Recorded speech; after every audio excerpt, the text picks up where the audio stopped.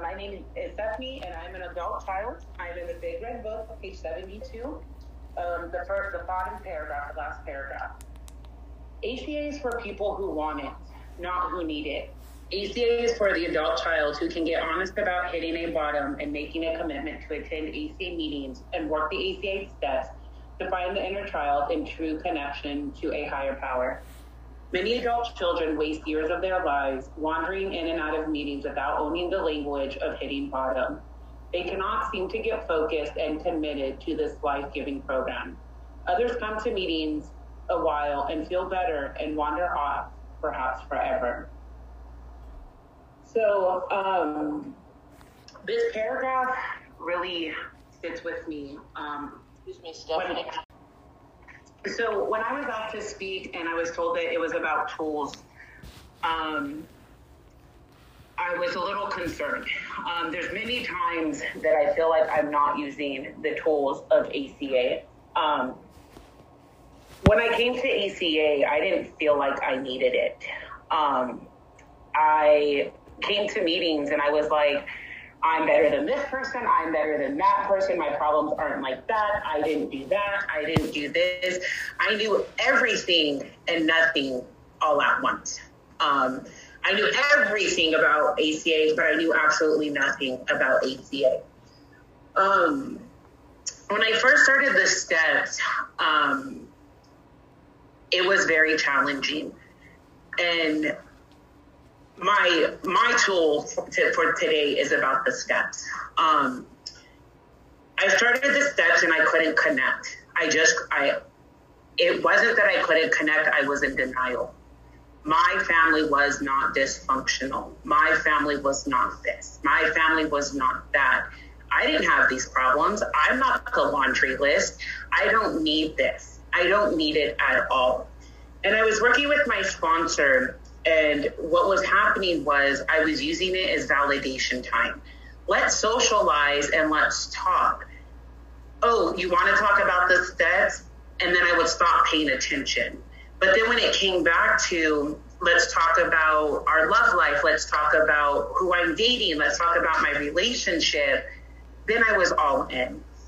A year had gone on, and essentially my sponsor said, Stephanie, stop wasting my time, stop wasting your time. If you're not going to take this serious, then we need to kind of focus on where we're headed and what is best for you and best for me. And that was really hard to hear. It was hard to hear because I knew something was always wrong with my family. I just didn't know what. I know in the meetings, they say come to 6 meetings and you'll start to get out of denial. It took me like 600 meetings to start getting out of denial. I don't know who came up with 6 meetings, but that is a very low number, especially when you've been in something for 30 years. So when I started to work the steps and started to come out of denial, I was able to see that my mom was a drug addict. My mom was not an alcoholic. My mom was a drug addict. She did PCP and crystal meth for almost 35 years. My mom, to her words, has not used in 3 years. So that is, I'm 33, so my mom used my whole life. And I struggled with finding my rock bottom. I didn't know what rock bottom was because in my family, there was car accidents from being under the influence. There was people running over their children because they were high off drugs. There was going to jail because they were so high off a certain drug that they were running in the streets nude. There was infidelity. There was job loss. There was physical abuse. And that I didn't do any of that. But what I did do was I had sex. I had a lot of it. I didn't love myself. I could look in a mirror and see nothing. I could look at a photo and I couldn't see myself. And so I turned to sex for that validation. And I said, well, if I can't even love myself, maybe this person will. And it didn't work out that well. By the grace of God, I fortunately didn't catch any STDs or catch, HIV or AIDS. And so after a year or so, I started wanting ACA. I started wanting to be here. And I'll never forget, and it makes me want to cry, because my sponsor said, let's do this at your pace. We don't have to do one step a week. We don't have to do one step every time we meet. Let's do this at your pace. And we have been.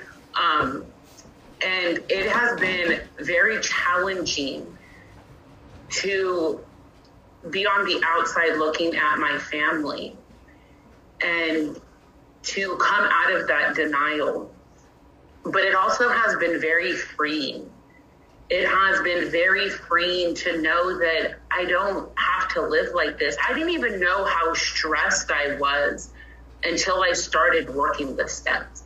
I didn't know how abusive I had been and how abused I had been until I started working the steps, because it was just so normal. I had learned to be manipulative. I had learned to be controlling. I had learned to take advantage of people, and it was just very second nature to me. The hardest step for me was turning it over to my higher power. And I mean, it still is, and, it's just kind of funny because most ACAs are control freaks, and you're like, oh, you want me to turn this over to you? You want me to give control to someone else? Let me take a minute to think about this, but I'll try my best. And admitting that there was somebody greater than me, somebody that was, higher than me. And really what gets me through is prayer. As much as I love coming to meetings, I was using meetings for socialization and to be busy. I would tell people, oh, I'm busy. I can't. I was using it to get out of things, not for what it was intended for. And as much as I like coming to meetings and as much as I enjoy my relationship with my fellows, at the end of the day, they're not always going to be available for me. And so prayer has gotten me through when I feel tempted, when I feel like I want to go back to this, or this is too big of a change. What do I do? And I wouldn't have been able to learn to turn it over to my higher power or to pray as frequently as I do without the steps. And it's not about doing the steps. I've led groups where I've taught the steps in 16 weeks and 20 weeks. And one of the things I tell people is this is just an introduction to it. This isn't, this is just an introduction to the steps. And what happened was I started to be the perfectionist that I am and said, I need to complete the steps in a certain amount of time. I need to complete them. They need to be, 12 steps, 12 weeks. I need to do a step a week. And then what happened was we hit step 4, and I cried so hard on the phone with my sponsor, I couldn't breathe, because that was the first time I was able to admit the things that I had been through, how my biological father had left me, the things that he told me, the things I had lied about to convince myself that I was worthy. And I think we were either on step 5 or 6, and I said, I want to start over. And my sponsor said, okay. And we started over. And the reason for starting over was because my heart wasn't in it. And I had to admit that. I had to admit that my heart wasn't in it. And today I look at my bottom, and my bottom is really comments that I make to people. Now, it's about, whoa, is that really appropriate to say? Should I have said that? Where, I've been in the program a little over 2 years. 2 years ago, 2.5 years ago, if I got frustrated, I would have went out and had sex. If I got frustrated, I would have punched somebody in their face. I've been in relationships where I've broken their eye socket. I've broken their ribs. I was the one doing that. And I've also been in relationships where I've been abused. I've been, verbally and emotionally abused. And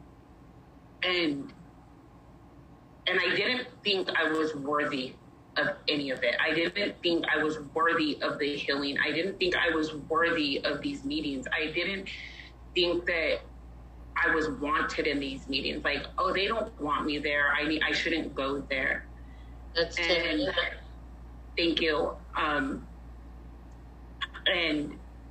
And it was due to my family's addiction and due to their dysfunction. And when I started the steps, I started to realize that I mattered. My feelings mattered. That these things that happened to me or that I had experienced didn't have to control me anymore. They didn't have to dictate or influence my decisions anymore. I didn't have to use my dysfunction as an excuse for my behaviors anymore. I didn't have to be the person that was, oh, she comes from a drug addict home. That's just what they do.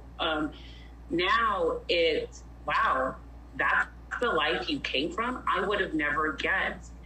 Wow, really? You went through that? How are you so emotionally stable? How are you doing so well? And the truth is that I'm doing so well because of the meetings, but not the meetings per se, but because of the steps. I couldn't be where I'm at without the steps, because the steps are what help you work through that pain. And only you get to pick how honest you want to be in those steps. And at first, I was only as honest as my emotions would allow. I was only as honest as my inner child would allow. And fortunately, I do have a sponsor who's willing to go through these steps with me and to even do another book to help introduce these steps with me. And I just encourage people when they do the steps, do it at your pace. If it takes you 5 years, let it take you 5 years. I had to tell myself, I've been dysfunctional for 30 years. What's another 2 years for healing going to do? It's not going to make me worse. Everything that I do now, I try to be ACA focused. And I know there's so much with ACA. There's the solution, there's the laundry list, there's the other laundry list, there's the problem list. I had felt like I belonged in like an asylum or something, because when I came into ACA, I just felt like it was everything is wrong with you. But the reality was that nothing was wrong with me. Nothing. There was not one thing that was wrong with me. I was exposed to a dysfunctional home. I was exposed to a dysfunctional family. And I had a higher power that loved me more than I could ever imagine. And I was able to find that through the steps. Step 1, step 2, step 3, step 4, step 5, step 6. Sometimes I jump ahead and my sponsor's like, hey, we're doing step 9 stuff. We got to bring it back. And it's not easy. If my sponsor would have told me how much pain I would have been in before I started the steps, I would have never done it. I would have been like, you're tripping. I'm not going to go through that pain. But my inner child has healed and is so free now that I've worked the steps that I have, and I'm able to turn things over to my higher power, and I'm able to be honest. I don't need to lie. I don't need to be dishonest with anybody about my past or my mom's addiction, because the steps are my truth. This program is your truth. But when you do the steps, nobody can tell you that something happened or didn't happen, or that you're viewing it wrong, or that's not really what happened. And nobody tells you how you should feel about what you're writing down. And that was the most freeing part, is to know that my feelings were validated, not by somebody else, but by the steps. And it was just so heartwarming, kind of scary at first, like, whoa, I'm able to tell my truth and nobody's going to tell me how I should feel. Nobody's going to combat me and be argumentative about something. Thank you, Christine. I see that. I'll wrap up. And I feel very fortunate because had I just kept coming to the meetings and not worked the steps, I probably would have been pregnant or dead or had some kind of STD, because the steps are really what helped me to stop my rock bottom, which was sex with strangers. That is all I have. Thank you for listening and thank you for being here.